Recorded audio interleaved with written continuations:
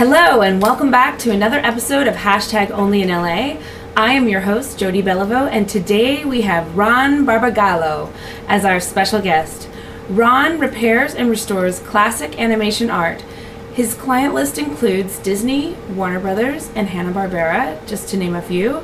He is also an accomplished photographer and the creator of the Found in Los Angeles project. Welcome to the show, Ron. Thanks for having me.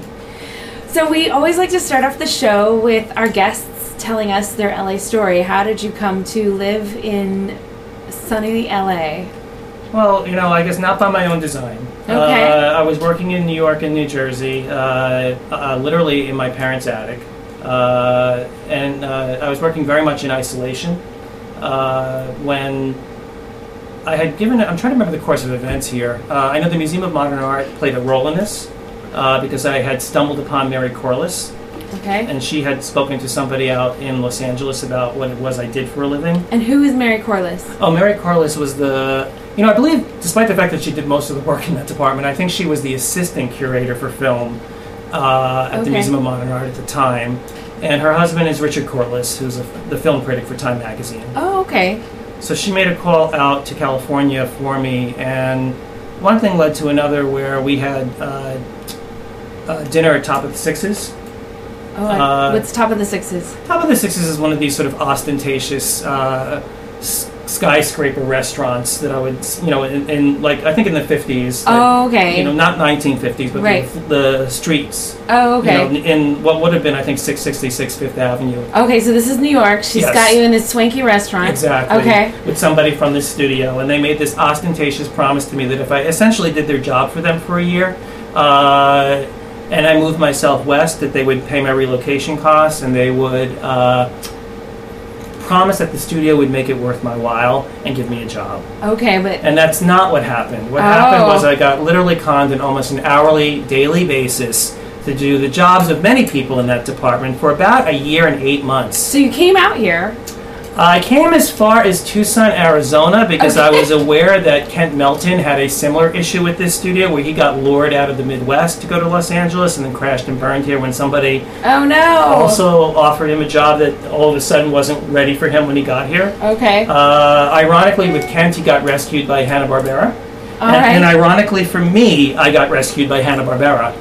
Oh, wow. It was the exact same solution where Joe Barbera and his people had heard about me through Fred Seibert and David Barinholtz and Eric Holman, who were all working at Hanna-Barbera at the time, when it actually still was making animation before Turner bought it. Okay. And they kind of rescued me. Roger Mayer had purchased this whole collection of artwork from Preston Blair. So it was all this Red Hot Riding Hood and Swing Shift Cinderella artwork. And I remember I have a letter actually where they hired one other art restorer and me to go about restoring, I think it was 5 pieces each. And then in a big assembly room, they put the 10 pieces side by side. And Mr. Barbera came in and picked the 5 that he liked. Every single one of them was mine. And then he had asked, where is he? He said, well, he's working at this other studio. Why is he not working with us? And he says, well, because he's $50 more per restoration than the other guy. And Joe Barbera made a comment that he says, for $50 I can't afford to look stupid. Go talk to the people he's working with and acquire him. And I ended up at Hanna-Barbera for being paid there, as opposed to ghost authoring somebody's tenure at a library. Okay. So you were so you heard the story in the restaurant. You came as far as Tucson. Did you have a friend there? I had nobody in Tucson. You just ran out of money? I didn't run out of money because I had the Hanna-Barbera connection that came out of nowhere. They didn't come out of nowhere. What happened is somebody in the ink and department at this studio had hired Pete Comandini or asked Pete Comandini at YCM. And YCM was at the time the film restoration lab that George Lucas insisted 20th Century Fox pay for to restore Star Wars. So Pete and I had been talking at the same... what year is this? Oh man, this is like 96. Okay. Pete was almost done restoring Star Wars and working on Empire and Jedi, and we had been talking about the particulars, mostly like the degradation that I was seeing within nitrates and within acetates and what the differences were between different years and different film stocks, and how the paints reacted to it. Okay.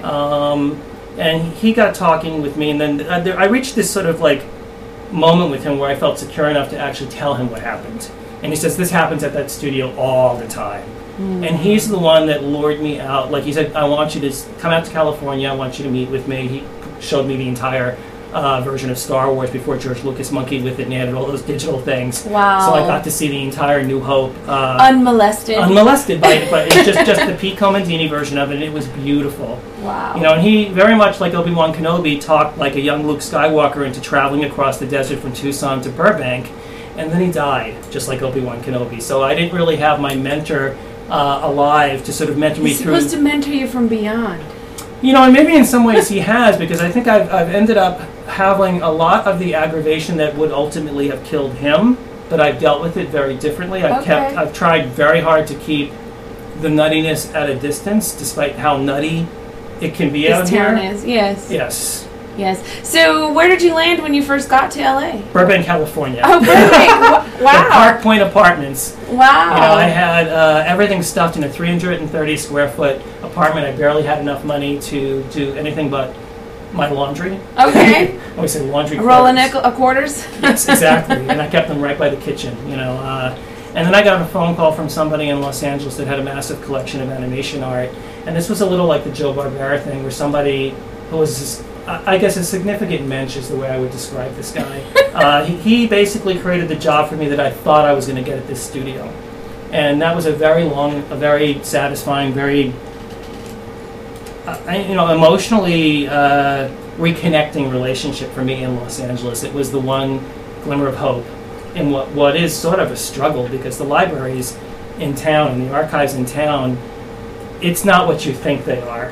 Okay. You know, the press and the reality can't be further apart. There are no gigantic budgets for fixing things. Everything is a publicity moment for the failed screenwriters or failed human resource reps that run these departments, and then are neurotic as hell about anybody that might know something more than they do about the materials. And because I've been working so obsessively for almost 30 years, and because when I vendor out, I vendor up.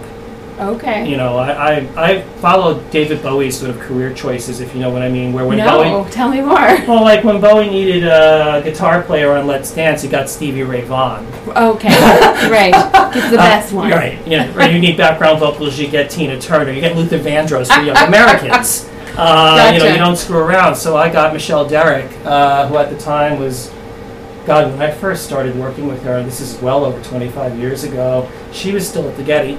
So this is before her move. And who is she? I'm sorry, I don't. Oh, Michelle Derrick is probably the preeminent conservation scientist in the United States. Oh. You know, her credentials include the Uffizi, the Museum of Fine Arts Boston, the Getty. Wow. And she and I have been kind of singularly in what is in the dialogue that reminds me very much of the sort of dialogue I would have had with my twin sister before I met Michelle, where it was just me and her, these plastics, these paints, this like gigantic history of Disney.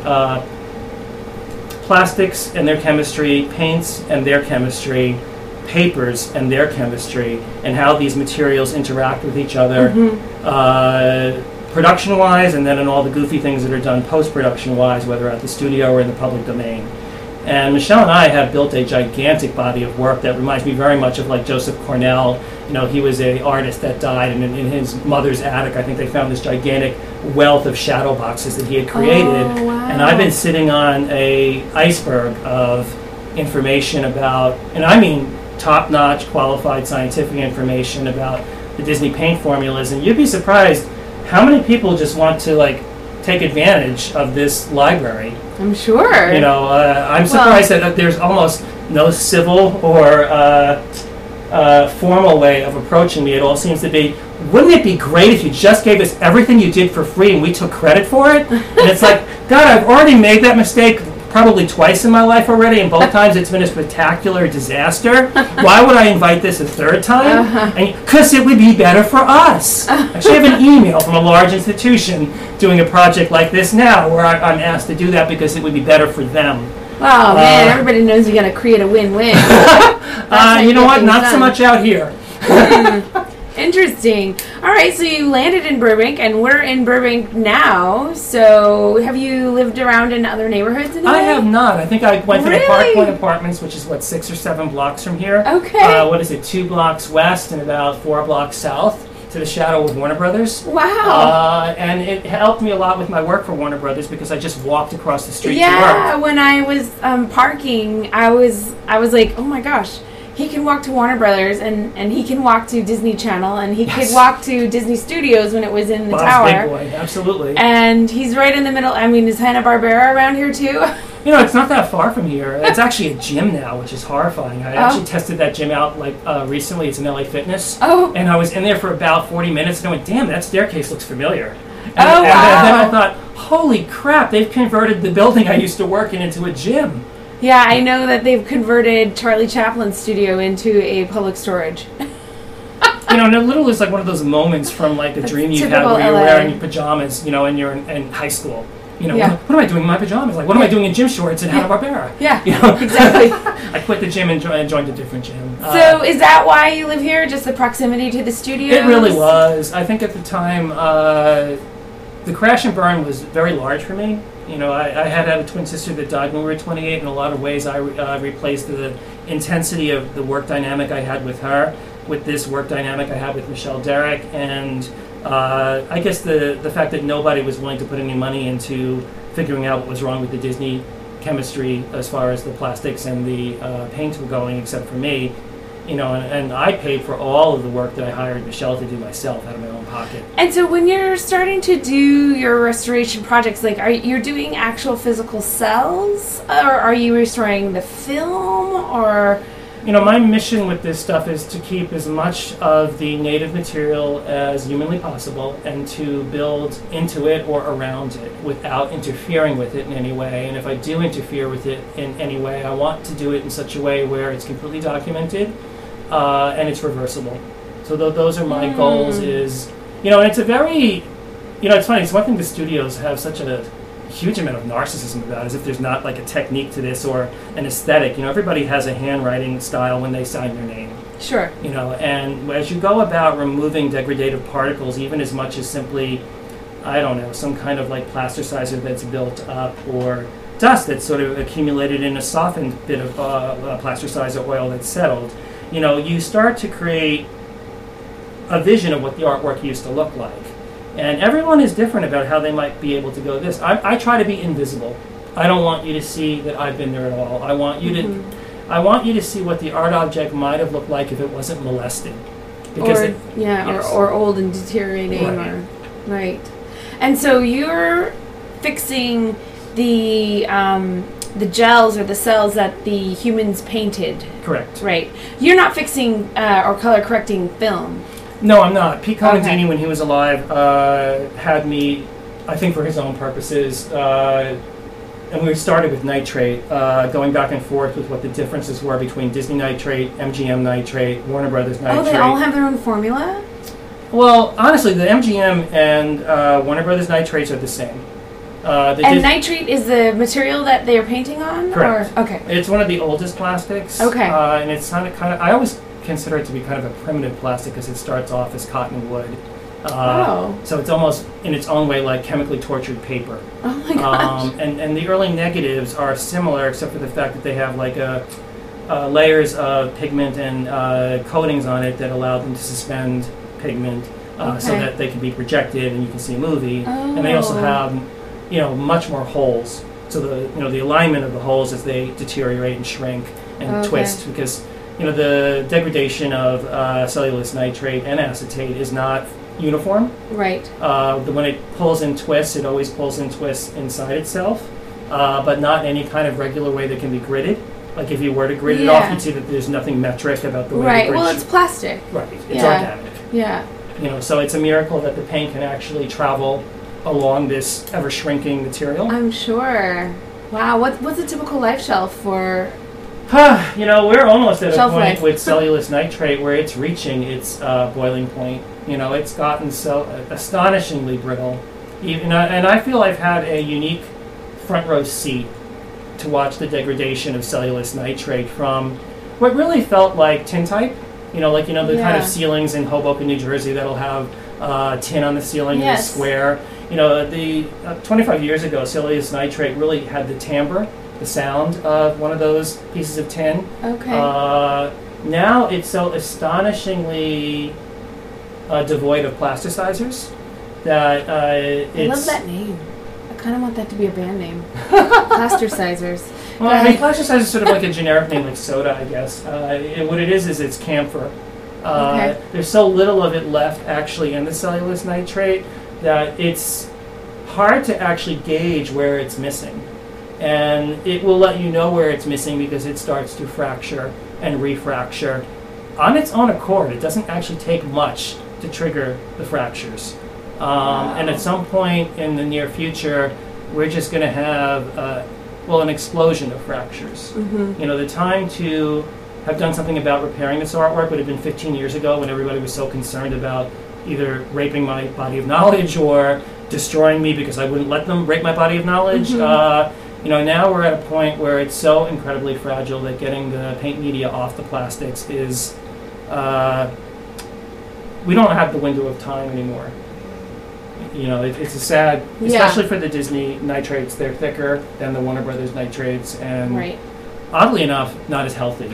But once they are restored, I mean, can you frame them and they'll be preserved for... There's all sorts of unique tricks that I do depending on what's wrong with these pieces. Okay. And in my archive, I've got complete records about what I've had to do to hold some of the most twisted and degraded pieces of plastic. Like when they come in here, I get the Sistine Chapel train wrecks I'm or the sure. Last Supper train wrecks. I don't really get the gently discarded cells. Yeah.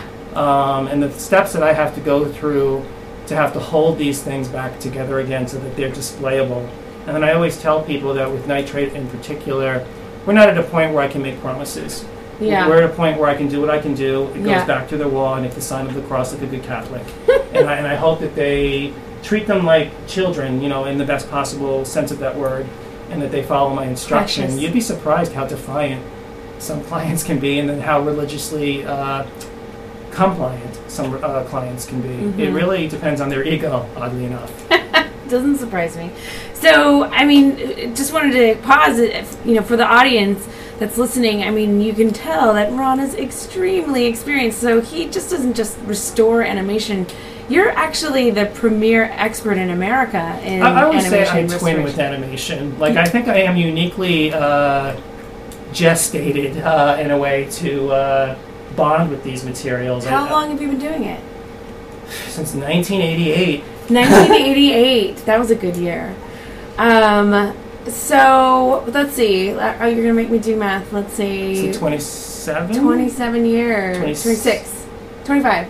Almost 28. 28. Okay. I always say Terrible nearly math. 30 kind of sums it up. Yeah. Wow. And so, what initially got you into it? How does one fall into this career? Out of complete tragedy. I don't know how else to put it. I had a probably half identical twin sister is the best way to explain Okay. it. At the time I wasn't particularly twin obsessed. Sure. It was just something there. It was You just something sort that of- happened at birth. I knew Yes. she looked like me. I knew that we had blue-gray eyes when we were children, and at puberty my eyes went from blue-gray to dark green, and then 3 weeks later hers did the same thing. And Huh. in my early 20s I got a birthmark or a beauty mark in the middle of my nose, and 3 weeks later she got a beauty mark in the middle of her nose. Weird. And we Did you were. guys have twin powers where you could read each other's thoughts? I felt her heart stop when she died. Oh, goodness. So I would have said no prior to her death, and then after her death, I'd have to admit yes. Wow. We had very similar interests, and we worked together. We went to college together. Right. And that death was just such a large experience. I can't really express how incredibly large and Sure. life-altering it was in every conceivable way, that I just became work-obsessed afterwards. And I was working as an illustrator, doing very successful work for Tana Janowitz and Isaac Asimov and Mary Higgins Clark, and I did the logo redesign for The Wizard of Oz for its wow. vinyl or CD release back in the 80s. Okay. And then I couldn't make art without her. And we had purchased So she was also an illustrator? She was a photographer. Oh, okay. And she'd worked in the area of abstract found images like I'm doing now. I'm actually continuing. Oh, we're going to talk about that in a minute. But I mean, we had purchased a white rabbit from Alice in Wonderland with the pocket watch because she loved pocket watches. I love the white rabbit. And he arrived damaged. Somebody had taken white out and used it to make a fill in one of his paws. Where did you buy it? This is before eBay. Costa Mesa, California, Jerry Muller. Okay. And done. Who's no longer in business, but that's where it came from. It was $750. I paid $300. She paid $450. Oh wow! She always had more money than me. And I found I couldn't really paint effectively without her. I guess perpetual validation is the best way to put it. When the cell arrived, it was damaged, and one thing that got me out of bed was the willingness to go to Yale and pull out pink chemistry books. I made some initial phone calls out to Los Angeles, and I found out the way people were painting things, where they were repairing things out here, is they were just simply making replicas. They were repainting them. Oh, and I knew that there's no way you would do that at the Metropolitan Museum of Art. No way. So I said, how hard can this be? Let me go to Yale, pull out some pink chemistry books. Let me go to my public library and see what sort of resources they have. And I really became a little bit like Nick Nolte and Lorenzo's Oil. I mean, sort of manically obsessed with determining at what humidity point does cell vinyl pop off cellulose acetate or cellulose nitrate, at what point does gouache pop off cellulose acetate or cellulose nitrate. And I took every single color that art color or cartoon color made, and I tested them with gray 14 as like a base color that would be added as a local color. Okay. And then I tested them as just primary colors out of the tube. And I also tested them as just the medium itself. And I, temperature and humidity tortured these little blocks that I had painted on MGM nitrate, Warner Brothers acetate, Disney acetate, Disney nitrate. I did a whole bunch of experiments like this until Andy Warhol's estate was settled. And I got a call from somebody at Sotheby's, very nervous, which became kind of a recurring thing, is a call from somebody at Sotheby's who's nervous. Right. Because somebody famous died or somebody famous called them, and they're nervous about what to do with Andy's cell. So I think the way things went down there, I don't recall Sotheby's set it all up for me. But how did they know about you? I'm a success in spite of myself. I think my sister's death was so gigantic for me that I really never looked left or right of a pin. So just to rewind a second. So you bought the cell together with your sister, and she had passed away after you purchased it. I think the cell came in maybe 10 days, 3 weeks after she died. And so the cell was delivered a few days after she died. You got it. You noticed it was damaged, and you threw yourself into figuring out how to repair it. Yeah, I couldn't fix her, so I fixed the thing that she loved. Yeah, exactly. So homage to her, or something actionable that you could do with her memory. And it kind of connected me to her, if you know what I mean. Yeah, I always absolutely. say I'm essentially still fixing her cell. It's been 27, 28 years, and I'm still in some way or another fixing her work. And so when you fixed the cell, what happened after that? It just kind of snowballed? You found another cell and you fixed that? I went back to doing some illustration work. I'm sure the Isaac Asimov thing happened after that, and the Mary Higgins Clark thing happened after that. When she died, I was working on Tama Janowitz's Accountable in Manhattan for Washington Square Press. Okay. And then Penthouse magazine happened after that. What happened at Penthouse? Somebody I went to college with was an art director at Penthouse and brought me in to paint naked girls. That sounds like a good gig. It was a great job. And you know what? I have to defend Penthouse because they paid on time. They were never horrible to deal with. Nobody there exploited my body of work or threatened to destroy me. Interesting. They were actually reasonable, is the word I would use to describe them. But I found within 3 years of her death, really, a lack of enjoyment, and my hands would tremble when I was illustrating. So I think without her perpetual validation, I gravitated more towards the repair work I was doing. And when Edith Rudman... Who's this? Edith Rudman's one of these genius people, I guess is the best way to call her. She's kind of a hippie from the 60s that was selling animation art in colleges around the Midwest. And it morphed and twisted into really owning the largest wholesaler of Disney animation art in the world. And it was in Cedar Rapids, Iowa, which is what I always say about anybody, is it doesn't matter what your gender or religion or where you live. Right. No offense to Cedar Rapids, Iowa, but it's a little bizarre that the largest retailer for Disney animation art wasn't in New York City, or wasn't in Los Angeles, or wasn't in Las Vegas. It was in Cedar Rapids, Iowa. Because she collected it there. She was a little like me, where she was so singularly minded about promoting this artwork and running this business that it was intoxicating to watch her progress.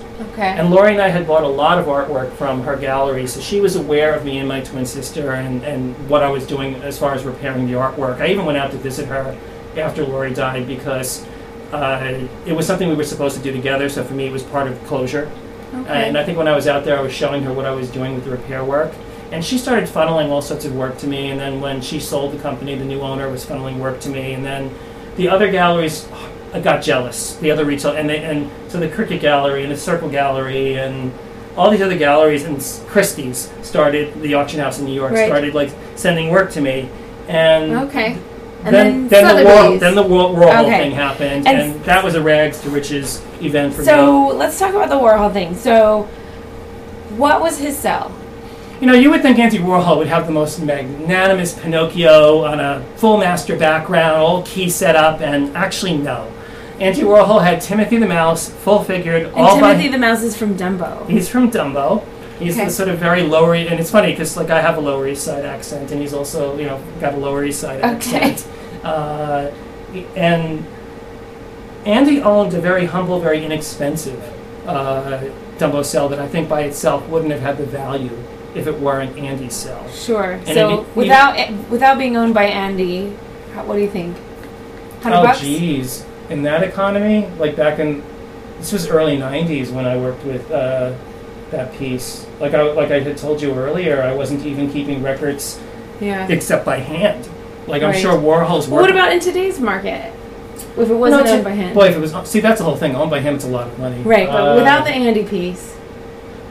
My guess is about $1,000, $1,200. Okay. Because it's Timothy the Mouse. It's not the Crows, but it's Crows adjacent. Sure. It's not Dumbo. It's Lower East Side Crows. Solar power is all about forward thinking, but when you generate clean energy from the sun, your meter actually runs backwards. The cost? No money down. $0 to go solar. The savings? They start from day one. Save every month. Solar City is the easiest way to move forward with solar energy. Find out how much Solar City can help you save. Check out their savings calculator at gosolar.onlyin.la.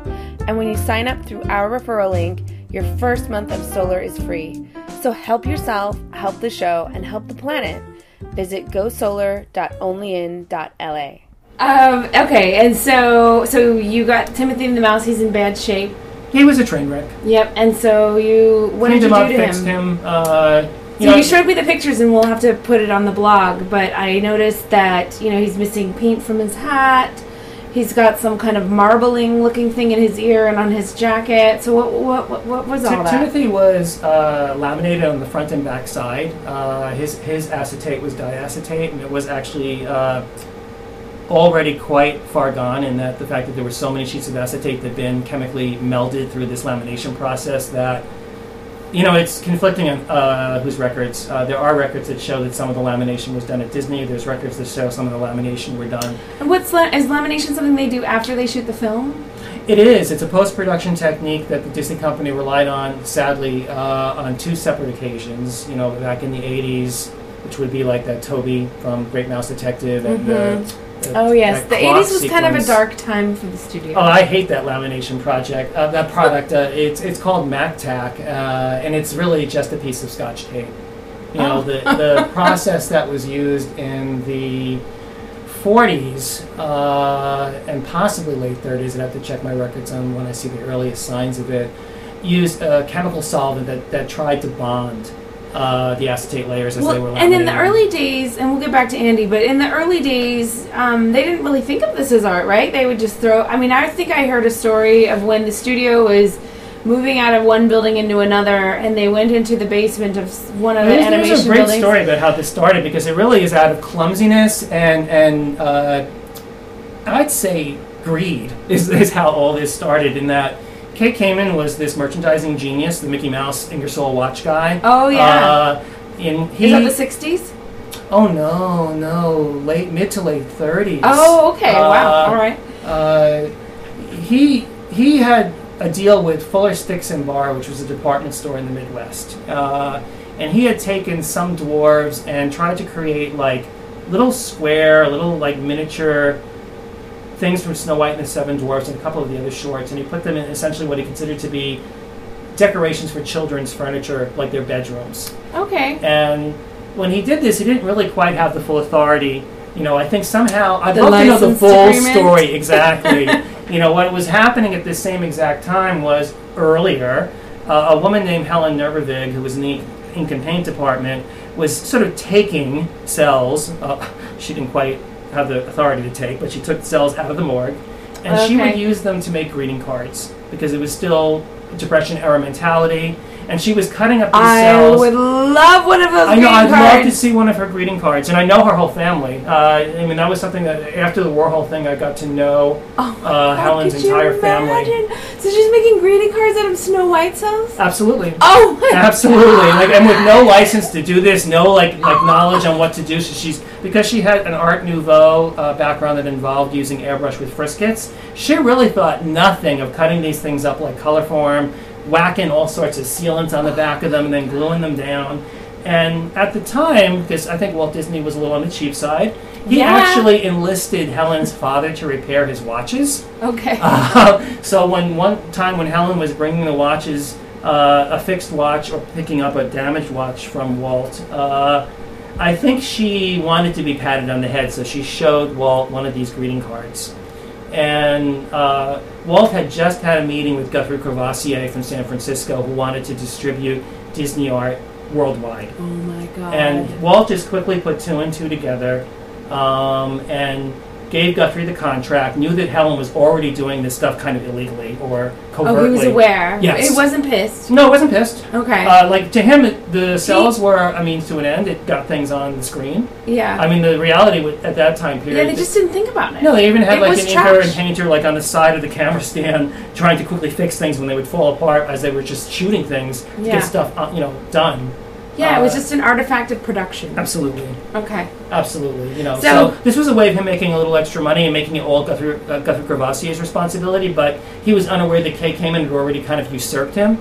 So there is a little bit of drama to shut down the Fuller Sticks and Bar stuff, and every once in a while you see one of those cells surface. They're kind of on the rare side. They're not as rare as one of Helen's cards, which I've never seen. And I've got to ask. I'm still in touch with Helen's daughter. I want to see one. Does she have one? I got to ask her. I would love to see that. Okay, so let's get back to Andy. So you get the call and you're fixing Andy's Timothy the Mouse. It's laminated because now people have gotten hip to wanting to turn these into art, but it was laminated poorly. Well, the lamination thing at Disney is Helen actually put a huge effort to trying to put nice backgrounds that she handmade in her department and the department she had with. That weren't in the movie. It was after the fact. And I think Walt looked at the budget for her expenditures on creating these backgrounds, and at one point said, "We got to simplify this." Mm-hmm. And I know she reported to Joe Grant, so maybe Joe Grant is the one that said we have to simplify this. So that's when the lamination process comes in, where it's just a quick, sort of dumb commercial way of sealing it, so that it's somebody else's problem. Okay. And when it became Andy's problem, what had happened is the gases from the acetate layers and the gouache paint layer started to build up. You started to see bubbling. And so that's that marbly look that you can see through the air. There's no way for the paint layer to breathe. There's no way for the acetate to breathe because it's been trapped under several layers of acetate. Okay. So you start to see all of this modeling. Some of it's from the adhesive that invaded the paint layer as it was being laminated. Mm-hmm. Some of it's from the heat because Disney paint is incredibly sensitive and the colors can be quite distorted. There was this whole project involving humidifying backgrounds at Disney where they didn't really bother to do the research that doing that actually changes all the colors. Oh no. So let's flood it with water because it's an easy way to press like a shirt flat. Yeah. So it's also an easy way to flatten a background. Oh. It's also the stupid way to flatten a background. Sure. Okay. So back to Andy. I know we so many splinters in this story, Sorry. but it's okay. But getting back to Andy, his cell experienced an awful lot of what I call post-production degradation. Sure. And over the decades since it went from Disney to Andy's, actually this was from where he lived, like whatever his brownstone or wherever Andy lived. That's where this was from. All right. His personal home collection. Correct. Not in the factory. Not in the factory. This is his property. Not in his interview office. Right. Okay, so you finished that. It turned out amazing. And what happened? I got so neurotic about maybe not really having done my research in any kind of way except cowboy style and all sort of like bereavement style, I guess I would call it, that I decided I would find out if I was doing the right thing. So I naively called the Metropolitan Museum of Art. I asked to speak to somebody in their conservation department, and they gave me Nora Kennedy. And Nora Kennedy is? She runs the photographic conservation wing for the Metropolitan Museum of Art. And she also works at NYU teaching one of the most ostentatious programs for art conservation in New York. Okay. Or actually anywhere, really. So you didn't get just the No, I started at the top with top. this. And Nora can be quite nurturing and also quite critical. Sure. I don't think either word could be underplayed in regard to describing her. And because I had done so much work in regard to torturing the acetates and the paints of my own accord, and I had such documentation, she arranged for me to speak at what she called a little talk. A little talk. And the little talk, which I had never seen a talk anywhere before, was at the National Gallery of Art. Because you're still in your mom's attic. I'm still in my mom's attic. I'm 30, in my very early 30s. And the attic's in New York. Bayonne, New Jersey, of all disgusting New places. Jersey, that's right. Is that like just a short train ride into town? It is. It's about 8 miles from Manhattan. So it's really very close to where we were baptized and conceived. Okay. And where we were educated. I don't know New York or New Jersey very well. It's Mott Street, basically. It's like now it's Chinatown, but it used to be Little Italy. Okay. It's Scorsese's mean streets. I always say it's funny what I do for a living because I grew up in such a nasty, Well, maybe there's something to that. A balance. Yes, a yin and yang of sorts. So you do the talk. I do the talk, and I'm not prepared for the size of the talk. And what was the little talk? The little talk was a major international event of the National Gallery of Art. And everybody else had very conservative titles, like the railroad photographs, 1820 or some such decade, 1880. Civil War photographs, and mine was Mickey, Donald, Goofy, and Pluto, what's breaking up that old gang of mine? And because I had a commercial art background, my talk was conceived like a commercial art production. Sure. Despite the IR spectrophotography, the solubility tests, and all the other like scientific data that I brought with me, and it was all very well paced out. And when I got done, I think the audience and I both weren't prepared for what happened, and I got incredibly nervous and shut down and ran away almost. As a matter of fact, Debbie Hess Norris grabbed me by my collar or maybe my pants and just sort of prevented me from running up the stairs because I just didn't want to deal with the cavalcade of. There was a lot of anger. Finished the talk and then everyone came forward? There was a lot of anger in the room because there was a sense of how dare this guy do this from his mother's attic in Bayonne, New Jersey. We've got master's degrees and we've got these college loan payments. Yeah, who the fuck is this guy? Who the fuck is this little jackass from Bayonne, New Jersey? And then what I found is that everybody that was sort of at the top of their game, like Bob Aitchison or Doug Nishimura at IPI, and Michelle Derrick, that these people all sort of went, wait a minute though, look what the content is. Sure. Look how he's approaching this. Absolutely. If this was done in a program, he'd be everybody's wonderkin, so why are you crucifying him? Right. And I'd already felt crucified enough by my sister's death. I really didn't need a whole bunch of scientific colleagues beating the shit out of me. It's funny being I'm sure that's very intimidating. It really was. On one hand, they wanted every little bit of every little thing I've done for free, and then on the other hand, they wanted to beat the crap out of me while they were doing it. So I said, you know what? I need to shut the doors down. I need to get back to work. But you had some amazing thing happen after the talk too. Well, yeah. Literally heads of state and heads of industry called. I went home. I was making $8,000 a year repairing Disney art because no one knew who I was and I was doing no advertising. And you're just doing this for home people? Really just people, word of mouth, people who knew me. And then literally Joe Barbera called, Chuck Jones sent me airplane tickets to come have breakfast with him. What? In Del Mar. Oh my gosh. I'm always protective over Princess Diana, but let's say there was some contact from the royal palace is the best way that I'll put it, because the palace prefers a certain amount of discretion. Sure. Roy Disney contacted me. Wow. And I really did go for what I considered to be like an $8,000 job to at least a $40,000 a year job. Wow. For me, it was my rags to riches story. Sure. It allowed me to move out of there, and that's when somebody in Los Angeles heard about me and lured me to do her job for her in Los Angeles. This is before the talk in the swanky restaurant. Yes, before. This is what led to the talk in the swanky restaurant. That's how now you've got all the information. I've got all the pieces. The narrative is complete. It all fell into place. So, I mean, which projects have been the most interesting and maybe challenging to you? The hardest thing by far, there's two. There's the Tim Burton puppet project, which included Nightmare Before Christmas, James and the Giant Peach. You do puppets too? Because they're painted plastics, and I think I've never met a painted plastic media that I haven't been able to tackle. Wow. I just got done doing one for Nickelodeon on SpongeBob because they did some work on a three-dimensional piece of clay called Sculpey. So I worked on that. But for Tim, Warner Brothers brought me in to deal with what was happening with the puppets from Corpse Bride, because they were bleeding stigmata style, literally, from their foreheads and hands. Yeah, people often think that Corpse Bride is a Disney-produced short, but it's not. It's not, and I got cooperation from the Disney studio in a major way, so I could go backward to James and the Giant Peach and Nightmare Before Christmas. And look at those materials. One of the issues I had with Warner Brothers going into this is there's no textbook for this. I'm going to have to do what I did with the animation cells, which is start from scratch. This is going to be a 4-year project, probably. It's not... Actually, it was relatively inexpensive. It cost maybe $103 to fix those puppets per puppet, because I came up with a great solution that could be applied like unilaterally over the collection, and I got there early enough to do something about it. So Warner's was very nurturing of the fact that this was above their skill set, and it was all on me. And the other time with them was ground zero. Given what I do for a living, the last place I thought I'd be is ground zero. You think that's 9/11, the Twin Towers? Yeah, I worked on the artifacts that survived Tower 1. And my mother actually worked in Tower 1 for Port Authority, so there was a family. But not on that day. My mom was the canary in the coal mine. The two times in life that she was late to work were the time of the first bombing and the 9/11 bombings.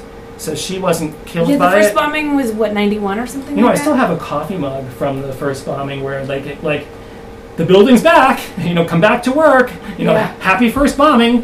I still have the coffee mug for that thing. Oh my gosh. Because the Port Authority made welcome back mugs. Oh my gosh. I think that was very early 90s. I'd have to actually Google. I feel like it's 91. I was like I want to say senior in 91 high school. too. That sounds about right. So what? So it's Tower 1. So someone had a bunch of animation cells. Oddly enough, in the retail store section that was underneath Tower 1, the only store that survived in any kind of way that could be considered having artifacts worth saving was Warner Brothers. They had a Warner Brothers store. It was a Warner Brothers store underneath Tower 1, I think by the art train. Wow. And Warner's knew that my mother worked there. So they felt there was a homeboy connection, sending me back, and because it was all painted plastics. And then I consulted on the beam. They had all the fireman stickers because those things were made of plastic elements also. What's the beam? There's a big steel beam that was propped up by the firemen. Oh yeah, the picture. Okay. And that's actually the centerpiece of the Ground Zero Museum. Okay. And I was there early enough. And so you restored the beam? No, I think Steve Weintraub asked me questions about what he might potentially be having to deal with as far as those plastic stickers, because the firemen and the police workers and the ambulance workers all put up kind of medallion stickers for their different houses. Oh, and a lot of them, on the beam. Yes, where they were laminated mask cards and things like that. So this was sort of almost I looked at it like a Rauschenberg, where this was a mixed media object made of steel, rust, and plastics. Stickers. And they had to all be preserved. So the adhesives on the back of all the stickers had to be removed. And we used magnets, actually, as a way to put those stickers back into place. That way there's no adhesive that dries out. Perfect. Given that I spent most of my time with Mickey Mouse or Snow White and the Seven Dwarfs, I've spent most of my life with Snow White and the Seven Dwarfs. The last place I ever anticipated being was at Ground Zero, and it was a very emotionally difficult project. I bet. I remember being in a cafe in Hoboken, and I was okay the first day. The first day it was just so large.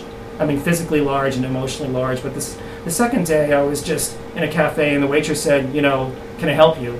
And I just burst into tears, because my head was just still recovering from the fact that I was literally by those I was dwarfed physically by those twisted steel pitchforks that used to hold up the sides of the building. Wow. Ambulance trucks. There was one vehicle where the keys were still in the ignition and they needed to move it, so they turned it on. There was still gas in the car, and accidentally they hit the windshield wiper switch, and part of a human hand came flying up and out. So, oh my God! I mean, this was nothing like my normal work. You were there right after.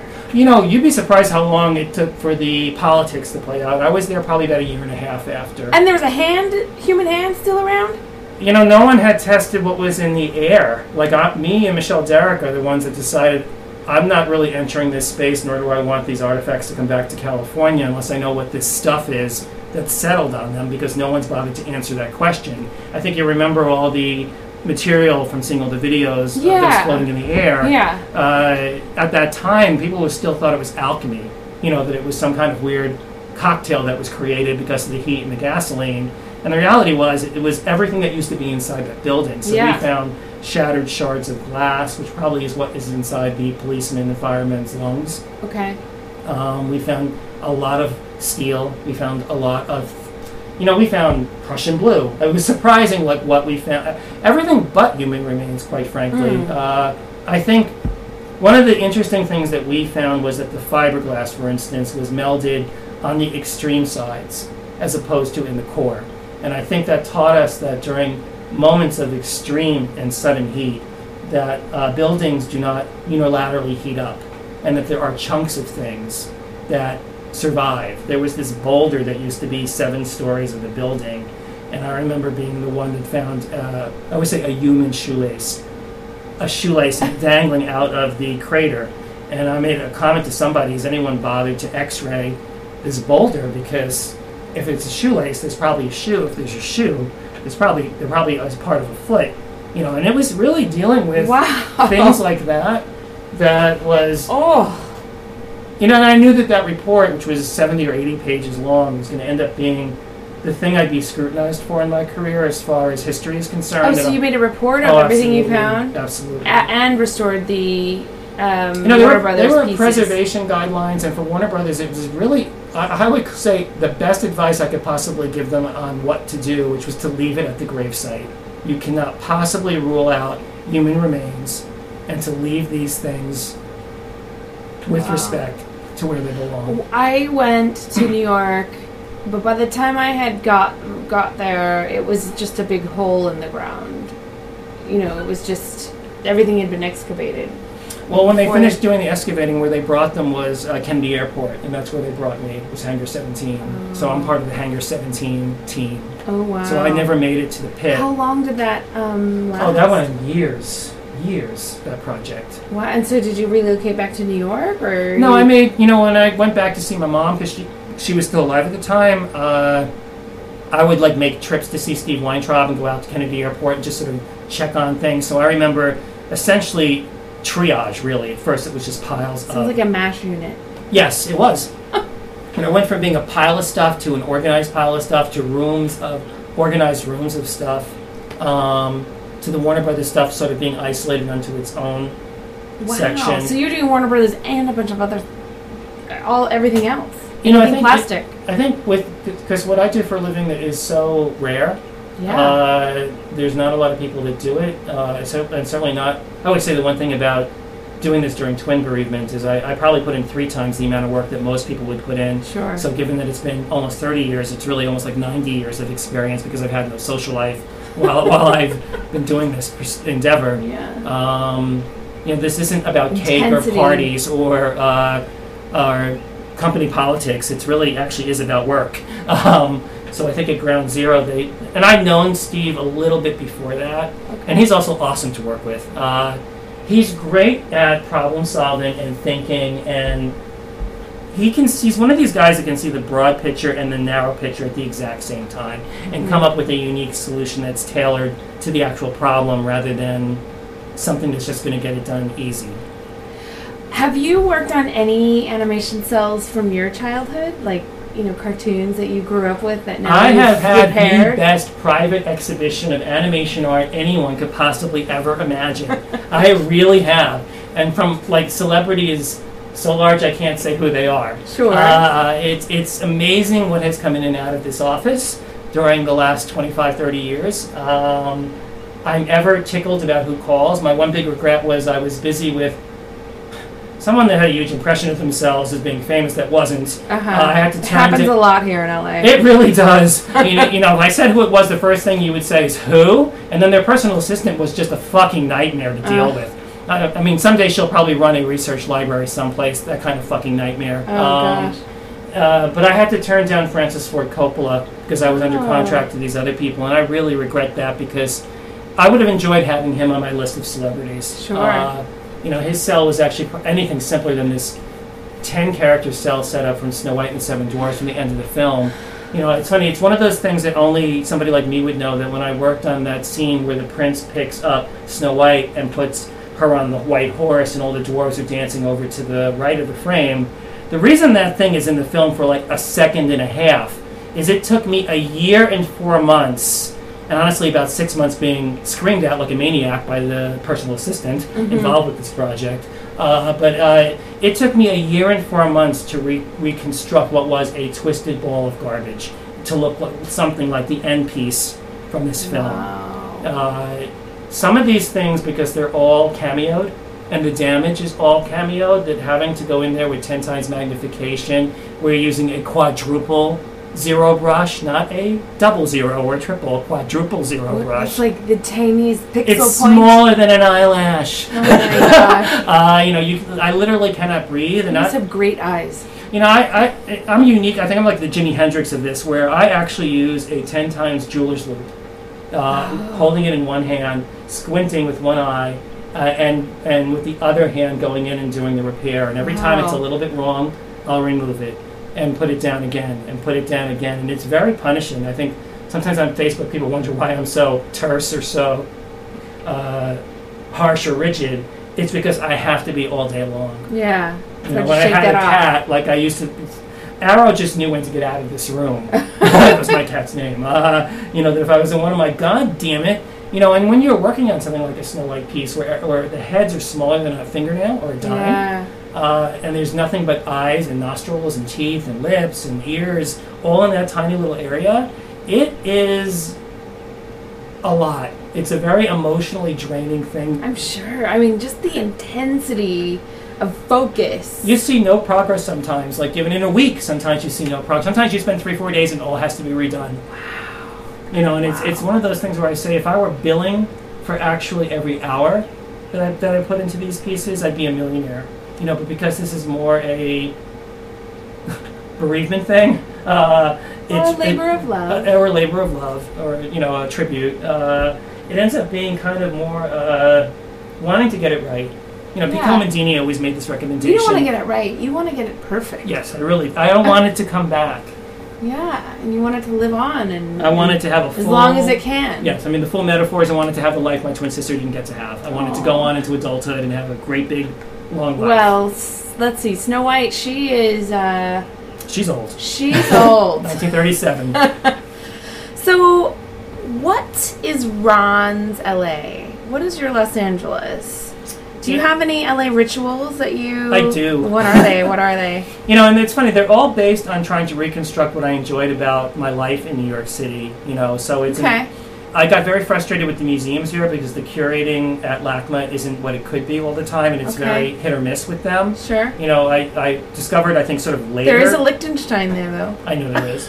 But the curating at the Gagosian in Beverly Hills is so spot on and so evocative at times and so smart that they could take someone as commercial as Richard Avedon and make him appear to be somehow the most nurturing, well thought out, and celebratory individual about women over the decades in ways that he really quite wasn't, but the curating actually emotes that. And curating is a form of editing, right? It's really a form of taking objects and using them to create a narrative. Okay. So in some ways it is editing because it's like less is more.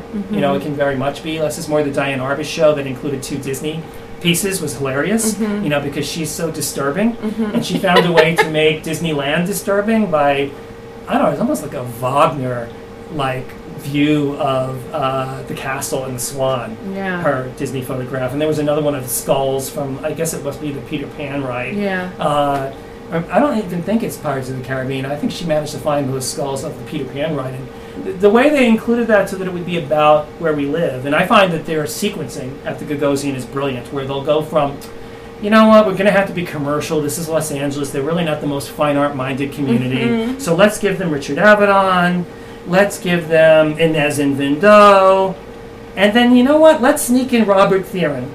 Because they don't really, it's good for them, they don't know it, but we got them 2 times in a row, they're probably going to come a 3rd time, so we're going to teach them hiding to your vegetables in your meatloaf. Yes, that's exactly right, and they're very good at doing that. Like I say, with LACMA, I kind of see there's a lot of interference or political stuff going on, so it's very hit or miss, and then there's that whole, we can't talk about it, but I find there's no excuses at the Gagosian, it really is.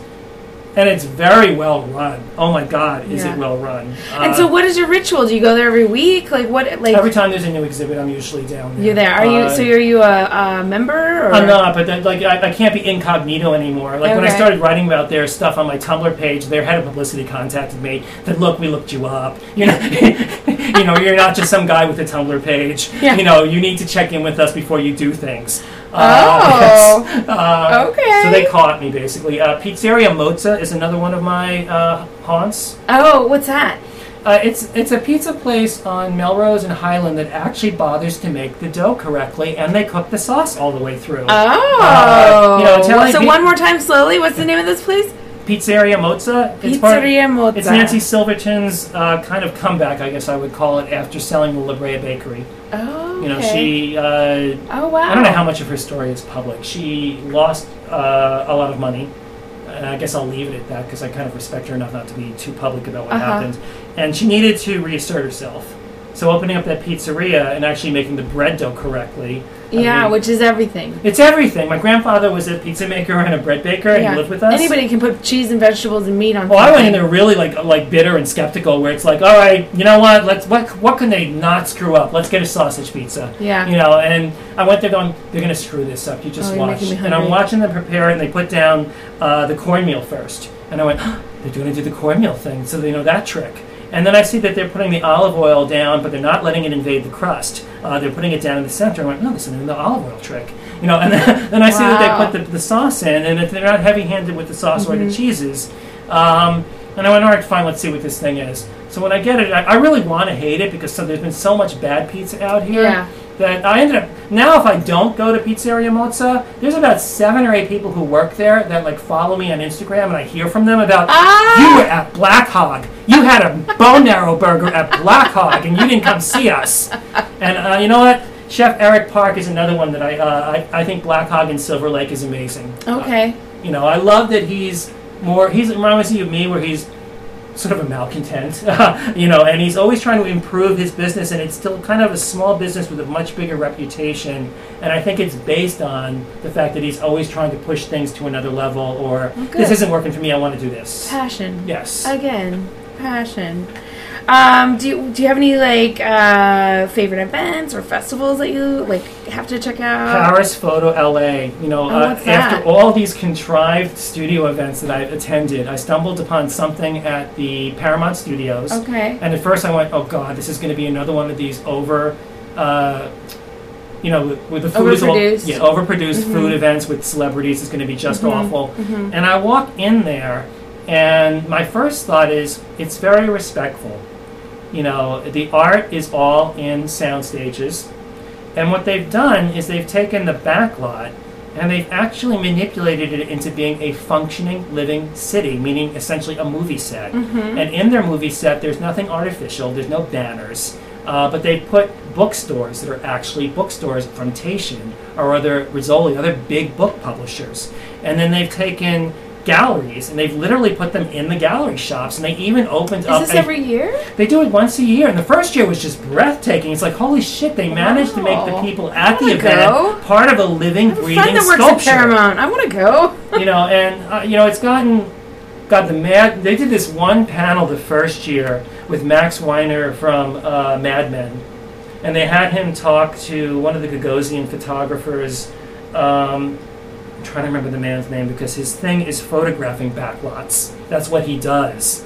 And it was this wonderful fine art dialogue of somebody that's in Hollywood, meaning like in Paramount, like not that Mad Men is made at Paramount, but he still works in Hollywood, talking to Gregory Crutzen, who is a revered fine art photographer. And I hadn't seen anything this sophisticated out here. Normally the experience out here is that you can complain that, Jesus, why is the Bergamot Station fine art so not all that good? And they'll say, oh, how dare you piss on our baby? We love that place. And it's like, the curating isn't always where it could be. It's a little flea markety. It's certainly not Chelsea. You start to say, like, there are things with more gravitas to them. And everyone gets super defensive. We must kill you because you don't like our home team. And it's like, no, the bread at the smokehouse is awful. It's not bread. It's akin to Pillsbury, like, crescent rolls. I know this. My grandfather was a designated bread baker. And it's like, no, we love that bread. And it's the same thing with the art. So when I do find places like the Gagosian or I find Paris Photo LA, I'm like the happiest guy in the world. Like, I'm like a dog where you just have to rub my belly. Yeah. Yeah. Are there 3 things you can't live without in LA? You know what? That bone marrow burger with the fries at Black Hog is one of them. The Georgetown cupcakes are pretty damn remarkable. The bread at Figaro, particularly the Figaro bread on Vermont, and then because Nancy Silverton will hate me or the organization, I do love mozza. I would miss the squash blossoms if I wasn't there regularly for them. I would miss their bone marrow if I wasn't there regularly for that. Wow. Oh man, I'm so hungry right now. Their Bianca pizza. Their white pie is just amazing. Well, your LA sounds amazing. It tastes good. It's visually and I think I'll be smarter when I'm done. Thank you so much, Ron, for joining us today. Where can people find you if they want to know more about you? Foundinlosangeles.com. Okay. Or animationartconservation.com. And that's where people can find out more about the library that you're opening up. Yeah, right now, it's funny, somebody at the New York Times called me and said, why has your website been dormant for like 4.5 years? And it's like, I needed to take an expectant pause. Sure. And you have a Tumblr? I do have a Tumblr.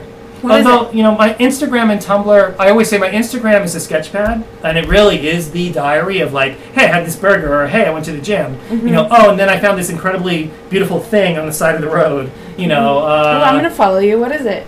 That I just use my real name. It's Ron Barbagallo. Okay, easy enough. We'll Instagram. link up to that. Tumblr, I think, is Ron Barbagallo also. Okay, we'll link that up in the postcast. So if you are interested in finding out more about all the amazing topics that we spoke about in this podcast, or how to get in touch with Ron, please go to onlyin.la, and I will be creating a postcast of all of the information we discussed in this podcast.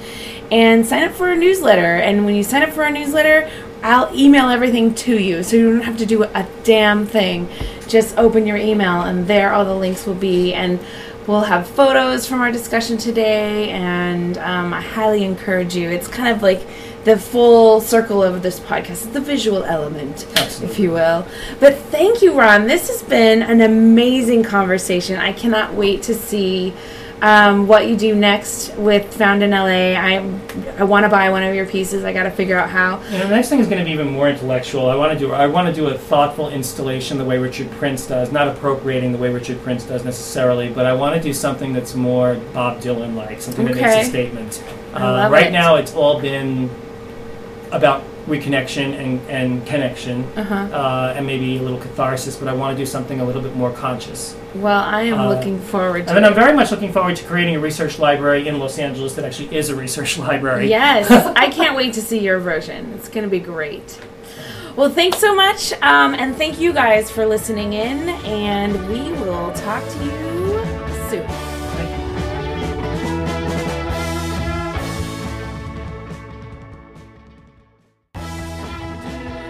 Theme music for this show has been provided by Veneer off their forthcoming sophomore album, Chainspreader. Find them on Instagram at Veneer Music or on iTunes.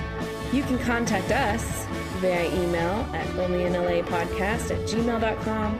Listen and subscribe to us on iTunes, Stitcher, Libsyn, and SoundCloud. And find us on our website at onlyin.la. And please follow us on Instagram, Facebook, and Twitter at Only in LA Podcast. Thanks again, you guys. See you next time.